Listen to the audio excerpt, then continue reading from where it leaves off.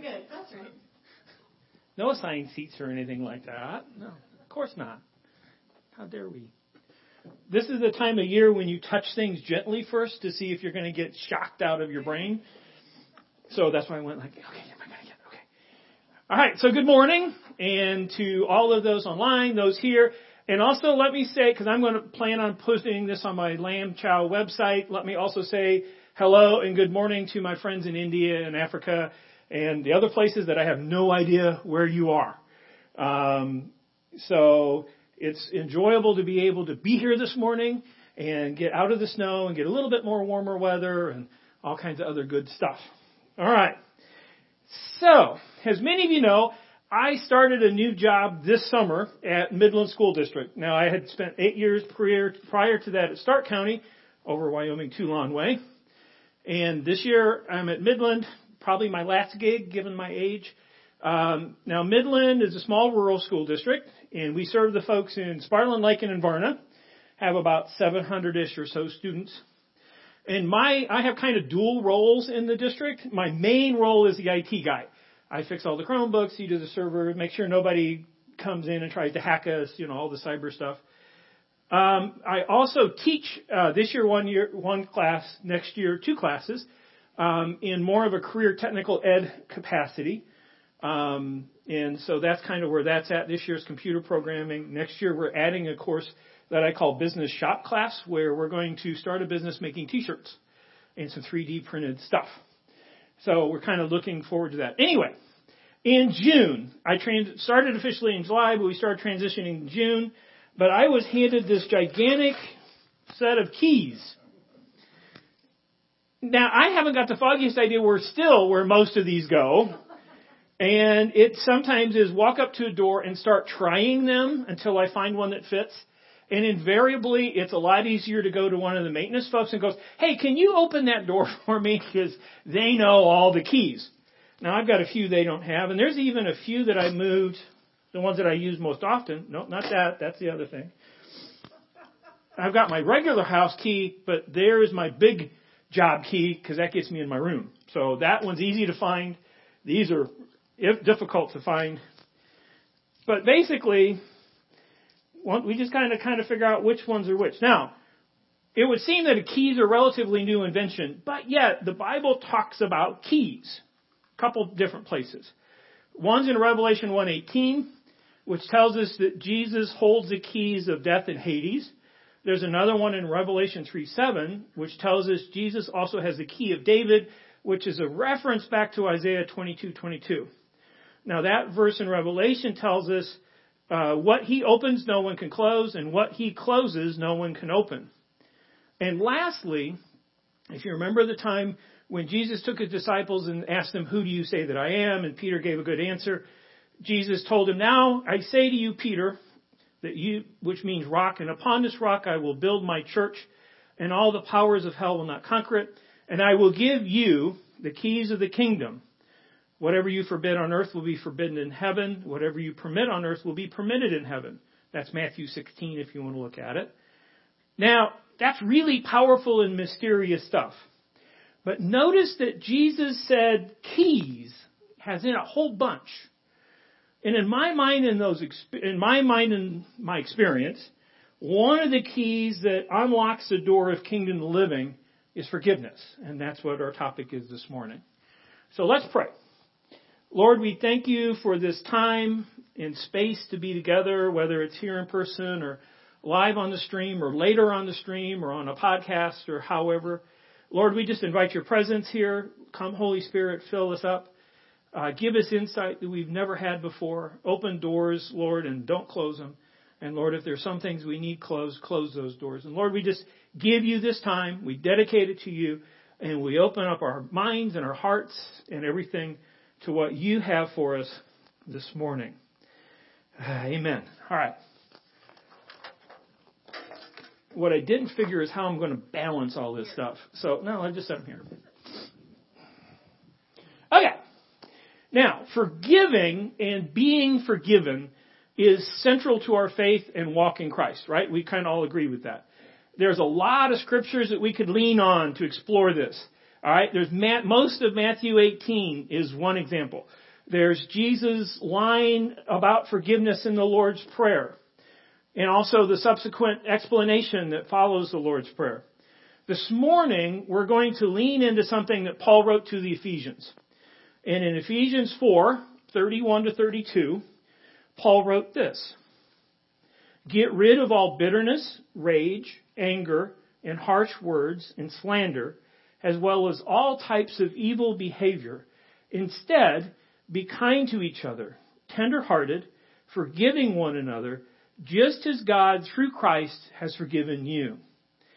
Now, there's a kingdom principle at work here. What we receive from God, what we freely receive from God, we are to freely give to others. Think things like love and grace, mercy, acceptance, welcome, kindness, forgiveness. We as followers of Christ are forgiven by God through Christ.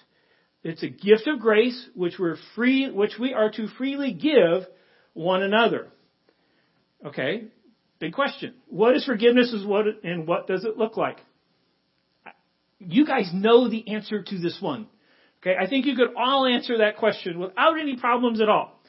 So instead of doing this big define things that you already know about, I decided instead I want to look at some of the myths that we have in common culture and some of our language and different things about forgiveness. So maybe some of our misunderstandings and things that I've encountered as I've taught forgiveness and talked with people about it.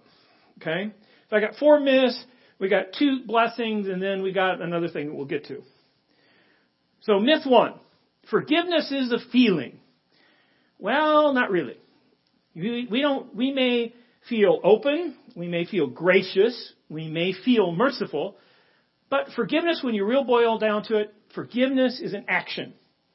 It's something that we choose. It's always a choice of our will.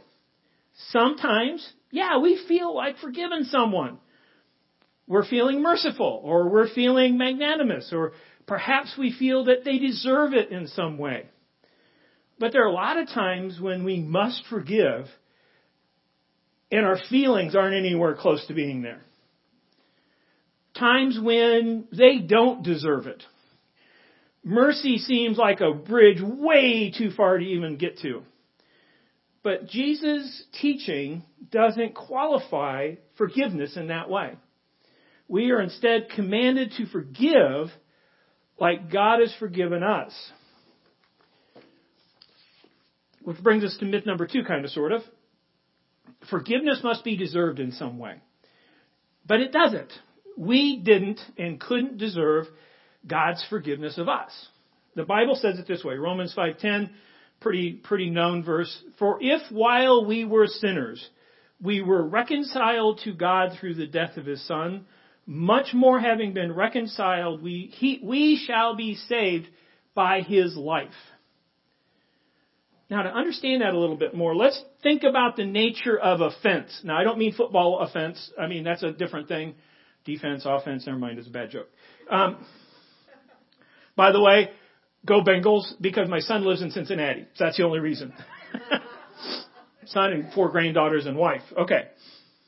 The clues to this, what an offense is and forgiveness, is kind of in our own language. Okay. We often talk in terms of debt. Somebody owes us something. That's what we feel like. When somebody wrongs us, we feel like they owe us something. When they sin against us or offend us, it's just that's how we think about it. And if you go back to even older language, we think about it when we put people in jail. They've paid their debt to society. I'm going to extract my pound of flesh, which basically was a way of saying, even if it takes me taking a pound of your flesh, you owe me that. That's how some of that's in the background of our language and culture and thinking. When we often keep mental, although sometimes subconscious, account books of that debt with the tenacity of an accountant, making sure that every penny is right. Maybe we think in terms of strikes, 3 or 4 strikes that somebody can do, and that's pretty much it. We write them off at that point. Now, Peter had the same idea. And he asked Jesus, well, Jesus, how many times should we forgive? And Peter in his question was magnanimous because even the Jews of that time thought 3 or 4. Okay, it's something in the humanity's brain that thinks that way.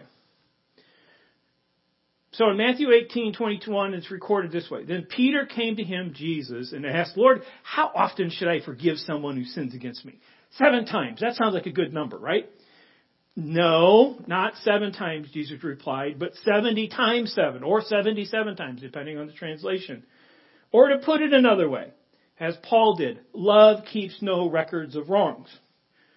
So there's a breakage there where Jesus is setting a really high standard for how often and how long. Myth number 3, and this is probably the one that's going to tweak you the most, I think. Forgiveness requires that I forget. It doesn't. That's a misunderstanding that we have. It's common to culture. I get it from my folks in Africa and other places as well, that connection between forgiving and forgetfulness. And that one may surprise you a little bit. With the exception of one verse that I found, talking about God choosing to forget our sin, there's no other biblical linkage between forgiving and forgetting. As you know, they should go hand in hand. We really want to get there where we can forget things. But it doesn't mean that if I can't forgive, if I can't forget, I can't forgive, because we can. Now let me give you an example. I was really hoping my family was going to be here today because they would get a chuckle, but they are just getting back from Florida, which I have no pity on them at all for that. So one day, back when I was, 8, 9, 10, 11, I'm not sure my exact age, I was out in our backyard practicing my baseball swing, like boys do. Pick up a bat, go like this, pretend you're Babe Ruth or Mickey Mantle or some other sports hero, and you're just swinging the bat, hitting home runs, no ball, just a bat, okay, just going like that. Well, what I didn't know, but my younger sister, I went back like this, and my younger sister was behind me. Whacked her in the eye real good. It split open. I think it was this one. Solidly connected. Didn't hit her eye, luckily, hit the bone.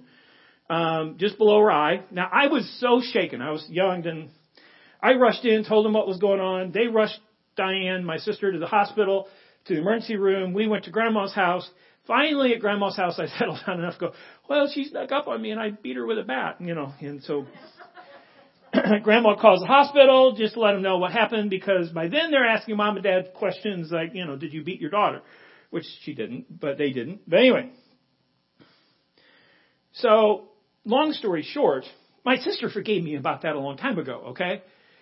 That's gone as far as any debt or that's all forgiven.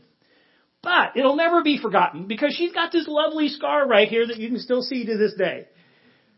So, is it forgotten? No. I tell the story, not forgotten. And if you ask her, she'll tell you. But the point is that it is forgiven. Sometimes the scars that are left by others are so deep, whether it's physical or whether it's emotional, spiritual, or relational, that forgetting is impossible. But forgiveness of that is still very much possible. In fact, that's what we're called to do, is to forgive, even in the sense of some of those very deep things. Another myth that sometimes come up, and this is the last one of these, is that in order for forgiveness to be, the other party's got to accept it. No, not really. I mean, yes, that's beautiful. That is wonderful when that happens, when somebody offends or causes pain, and we say, I forgive you, and they say, yes, I was wrong, please forgive me, and that circle is completed, and reconciliation happens. That's wonderful. That's great. It feels great. And it's the best thing. But whether the other party accepts our forgiveness or not, we are called to still forgive. God's door of forgiveness is open to anybody who will walk through it, no matter where they're at in their life. Same way with us, is that we need to leave those doors open. See, their refusal to accept or to receive forgiveness doesn't give us permission to become unforgiving or to hold on to unforgiveness. We can still choose to forgive even if someone is unavailable, whether through death or distance, physical distance or relational distance. Granted, it is always best if the cycle is complete. But sometimes we still have to do our part, and we can forgive. Okay? So in a ministry setting, I mean, granted, God did not offend these people, but we've even had people forgive God because they were holding a grudge against God. Okay? Now, did God do anything wrong? No. That's not the point. The point is that they needed to forgive. And sometimes because it releases us more than it releases even the other person. Now, switching from myths to actions. Actions, like forgiveness, have outcomes. Now, the actions of forgiveness really accomplishes two things.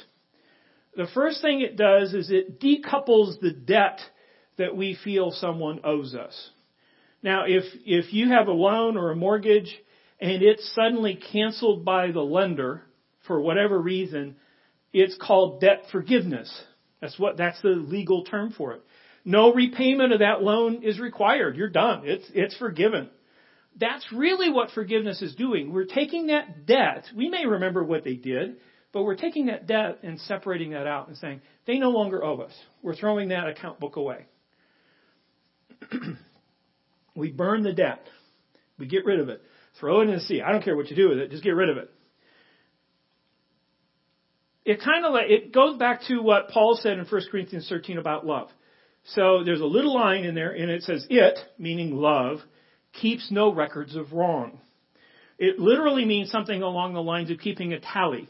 Some translations relate this to accounting and bookkeeping, while the Message version relates it to scorekeeping.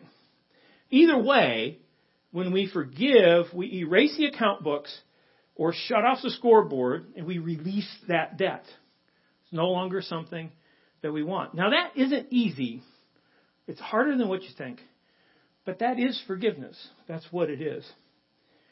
Now, the second thing forgiveness does is it sets us on the road to reconciliation and healing. Now, the core of Christianity, the core of following Jesus, is the reconciliation of relationships, specifically humanity's relationship with God as a whole and on a personal level, and our relationships with one another. Forgiveness is one of those connective tissues required for reconciliation to even begin to take place. As a side note, we are in a very divided society. My view of this whole thing is the problem is nobody forgives anybody anymore. Okay? If I have to get a message out to the world in general, that's what I would tell them. Forgiveness is the key to all this. People, I forgive you. Let's move on. Now, Paul gave us a mission, and that's in 2 Corinthians 5, starting in verse 17. It talks about reconciliation. He starts this way. This means that anyone who belongs to Christ has become a new person. The old life is gone, a new life has begun, and all this is a gift from God who brought us back to himself through Christ. And God has given us this task of reconciling people to him. For God was in Christ, reconciling the world to himself, no longer counting sins against them. And he gave us this wonderful message of reconciliation.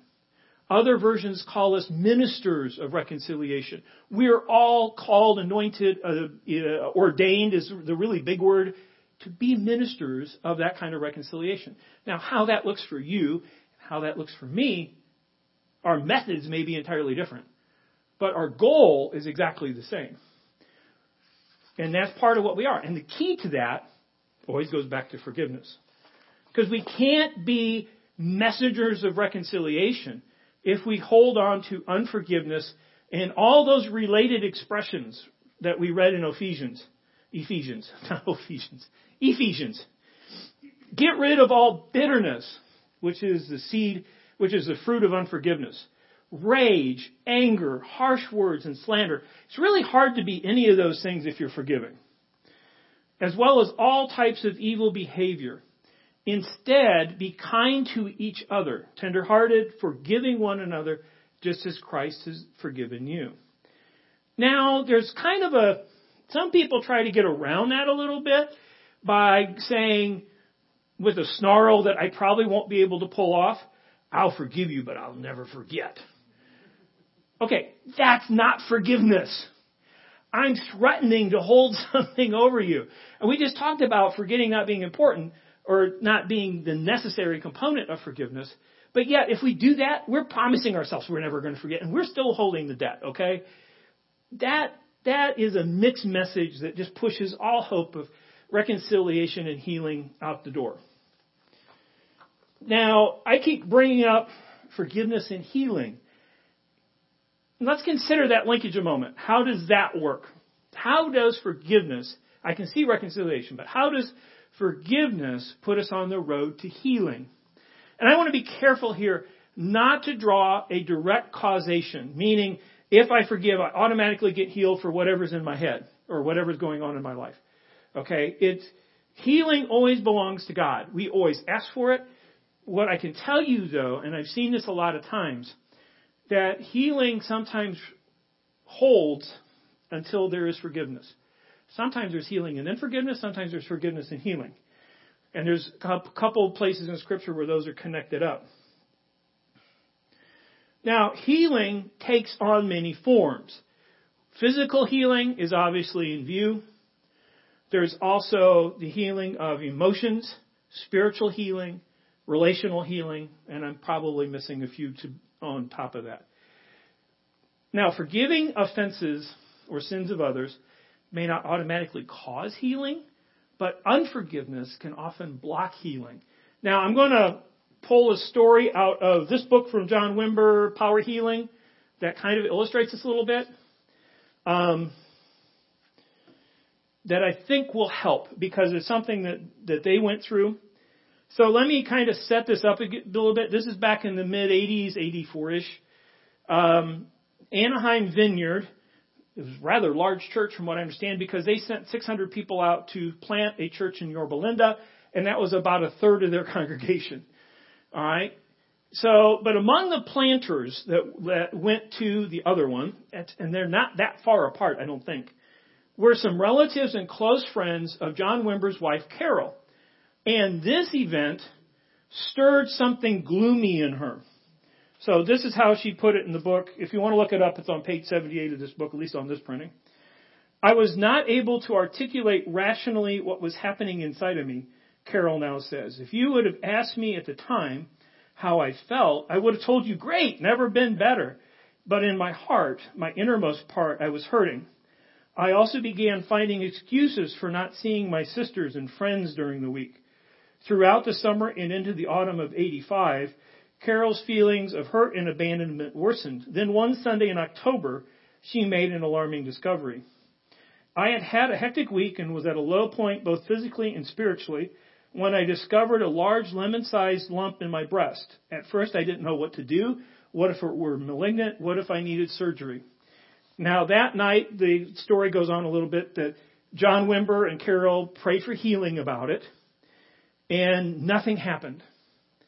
No feelings of power or movement or heat or anything that we would associate with God touching whatever that need is.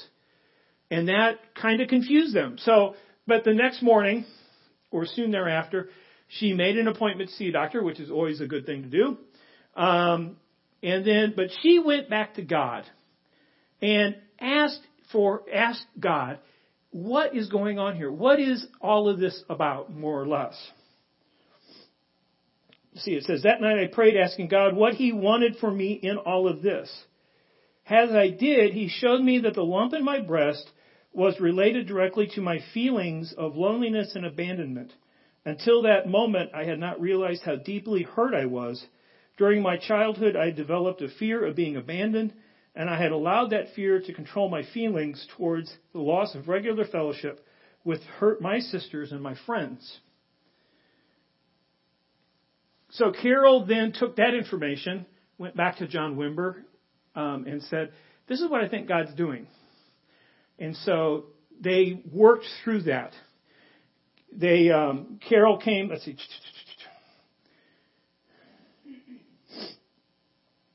This is in John's words. This is how he related it. Carol came to me and told me that she suspected there was a relationship between her past hurt and her current sinful attitudes in the lump. We did not understand the connection between the two, but we accepted God's revelation that they were related. So we prayed together. She sincerely repented of her bitterness. Then from her heart, she blessed her sisters and friends and their work in the new church. The result was like a huge weight being lifted from my soul, Carol said.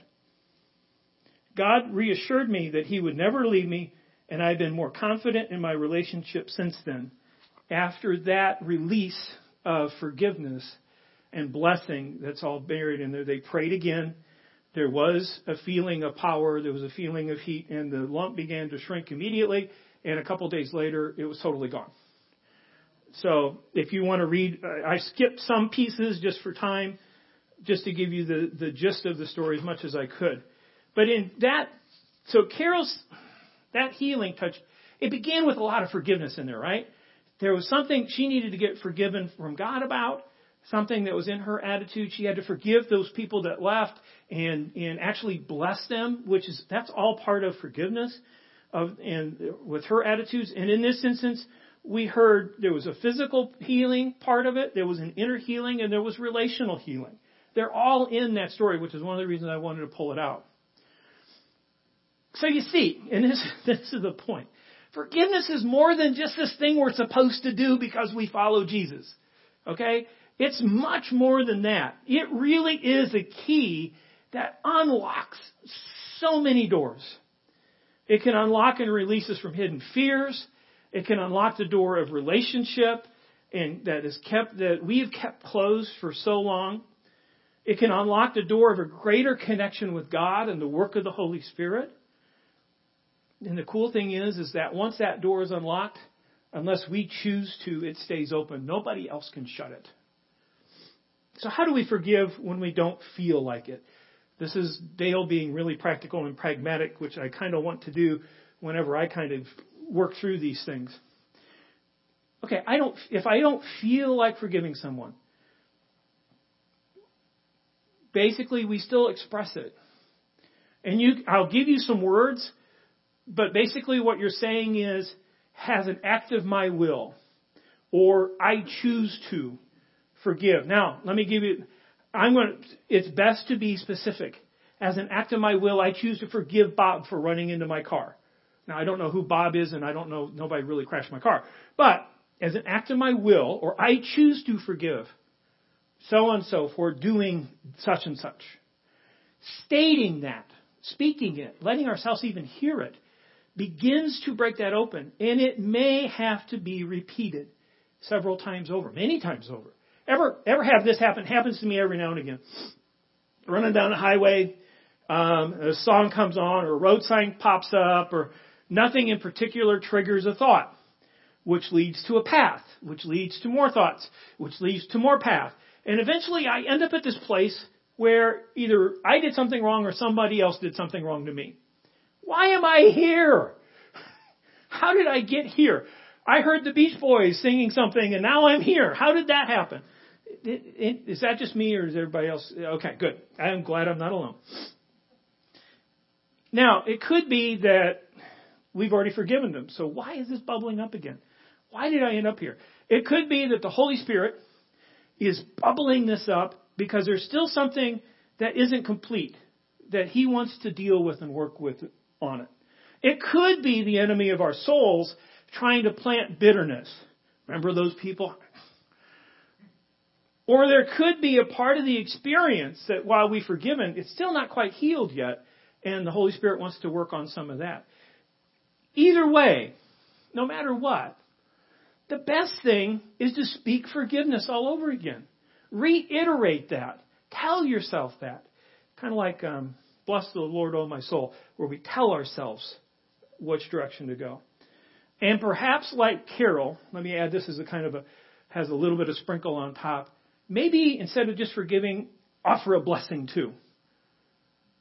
Okay? It's a good thing to do. So one other pragmatic little thing. Say that you've forgiven somebody, but the other party refuses to speak about it or even receive your forgiveness. Then what do? Continue to hold the door open. We're called to walk in forgiveness. We can't make people receive what we want to give them. They have to choose it. Just like God doesn't make us accept His forgiveness. We choose to receive it. So the keys that Christ gave us will open those doors, and they can't shut it. Keep the doors open. Maybe one day, perhaps, hopefully, prayerfully, they'll walk through it. Now, either way, you're doing your part. So we want to walk in forgiveness. Now, I hope that you've caught just a glimpse of a truth here, that receiving and giving forgiveness is a key that opens more doors than we can even imagine. Like I said, a lot of times we think it's this little thing we're just supposed to do. So, back to Ephesians, get rid of all bitterness, rage, anger, harsh words, and slander, as well as all types of evil behavior. Instead, be kind to each other, tender-hearted, forgiving one another, just as God, through Christ, has forgiven you. Now, as we begin to head into worship, I encourage you to invite the Holy Spirit to search your heart. Ask Him if there's any residue of bitterness and unforgiveness that's hidden there. Those things are kind of like sourdough starter, ready to bubble up in your heart, often in unsuspecting ways. If you know that you should forgive someone for something but still can't find the strength, ask the Holy Spirit for help.